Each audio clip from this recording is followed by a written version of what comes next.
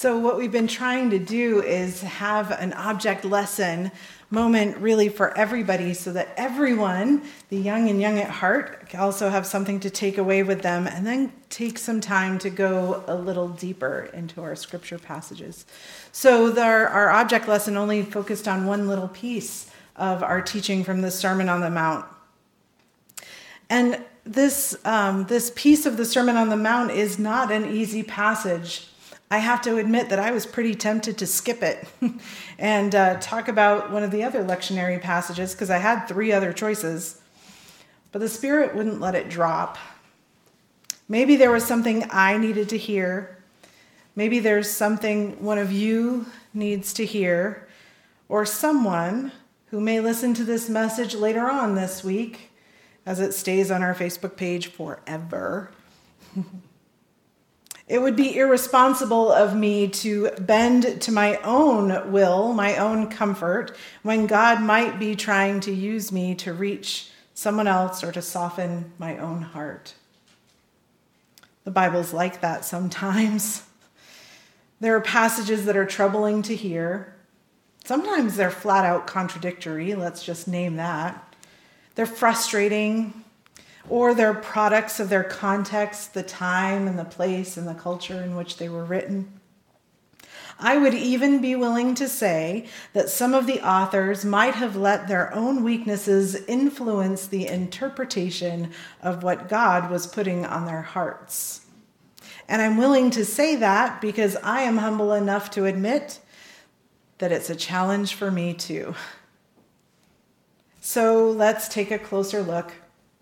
First, we need to remember that, as I said, this is a part of the larger Sermon on the Mount, which is basically all about telling us about the kingdom of God, what it will be like. Jesus was also teaching us that the kingdom of God is not just a hoped for, eventually, somewhere down the road when we all get to heaven idea or promise. Jesus was living out the truth that the kingdom of God is timeless. The kingdom of God arrived when he was born 2,000 years ago. The kingdom of God can be experienced right now in the present. The kingdom of God is indeed God's vision for our future. The way God intended us to live together on this earth that God created. It's not just about heaven, it's about living together here on this planet. Well, 2 weeks ago in the Beatitudes, we heard who God favors, who will be blessed in the kingdom of God. We heard that the faithful community is humble and merciful. The faithful community are peacemakers.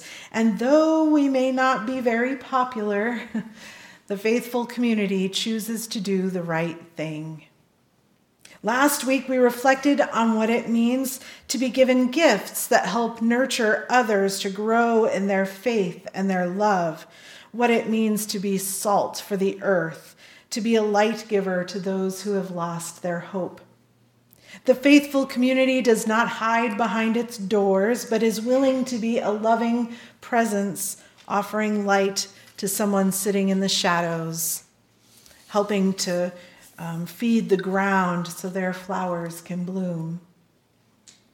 So in this installation of the whole sermon, we get to hear the interplay between the vision of what God's kingdom looks like and the practical ways we are called to live this kingdom in the present as the faithful community. It's important to know that rabbinical contemporaries of Matthew were also preaching these same lessons. So Jesus was sharing the beauty and the power of his own Jewish faith, but he was also pointing at some of the religious elite of the time in the temple. You know, we talk about the Pharisees and the Sadducees, right? Who, what have we been calling them lately? In today's terms, we might just call them church folk. Those church folk who were stuck in their legalistic ways. You might say they were being strict in all the wrong places. You see, Jesus teaches it's not enough to not commit murder. There isn't even a place for anger in the faithful community. This goes back to what we thought about last week, that we are Christ's representatives in the world. So when we are careless with our words, no matter where we are not living into God's vision of the kingdom. We are acting outside the bounds of faithful community. That thoughtlessness can cause someone to leave the church in their disappointment and pain. It can cause someone to avoid church altogether rather than being drawn in and given a place, a feeling of belonging in God's family. As in our object lesson, it can bring chaos to our own hearts and lead us down paths that eventually take us away from God.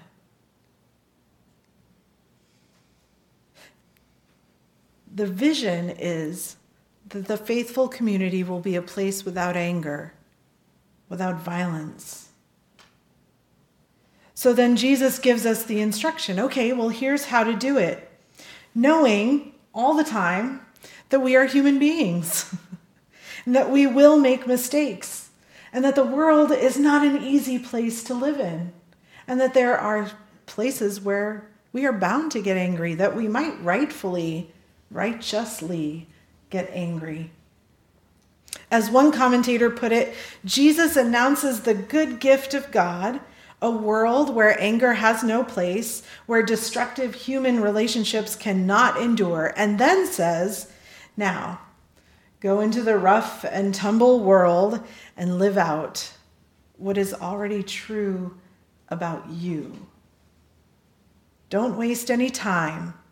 Mend fences. Ask forgiveness. Give forgiveness. Make things right so that you don't have any enemies. Jesus even has something to say about the most intimate of relationships, and this is often the part of the Sermon on the Mount that people skip. Marriage. It's not just about whose bed you're sleeping in, it's about where your eyes roam, because lust can lead your heart astray. Again, just like in our object lesson, God cares about where your heart is. And if there was any doubt that these teachings were to be taken to the literal extreme, the faithful community would be missing eyes and arms and hands and who knows what else. Jesus is teaching us through metaphor that God cares about our intentions. Plain and simple, divorce points to broken relationship, to pain somewhere along the line. The legal nature of divorce in our time means something completely different than it did 2,000 years ago. Heck, it means something completely different than it did for my grandmother 75 years ago, when she couldn't get a credit card because she didn't have a husband's name to put it under. Not only was divorce a sign of broken promises and broken relationship, which is never pleasing to God, it also left a woman destitute and without any means to care for herself because remarriage was against Jewish law. Many of us in this room, myself included, have been divorced. The warning here is to admit to a harm done, that there was pain, that there was brokenness. I like the way Eugene Peterson put it. You can't use legal cover to mask a moral failure. Again, we're not always going to be successful in being faithful community, but being honest with ourselves, having contrite hearts, and seeking to do better will certainly help us get there. Finally, a teaching that is often attributed to Shakespeare, funnily enough. Be forthright and honest. Let your yes be yes and your no be no. Don't be wishy-washy. Don't say one thing on Sunday because everybody's looking and then act another way on Monday. If you tell someone you're going to pray for them, then do it. I love that.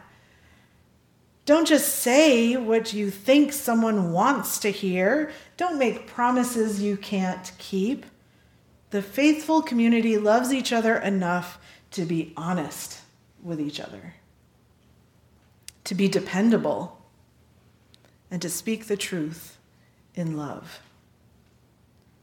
When we live in this way, those moments when we really get it right, you know what that feels like when you walk away and you say, wow, that felt really good. That's when we get a glimpse of what the kingdom of God is like. What God intended for humanity and creation. We don't need more rules. We need intentional hearts focused on loving God, loving ourselves, and loving our neighbors. We are a community of respect and joy, a caring community of hope and affirmation, a community of transformation and spiritual growth. Community is a gift from God. So don't waste it. Don't abuse it. Don't ignore it. And never let it go. Amen.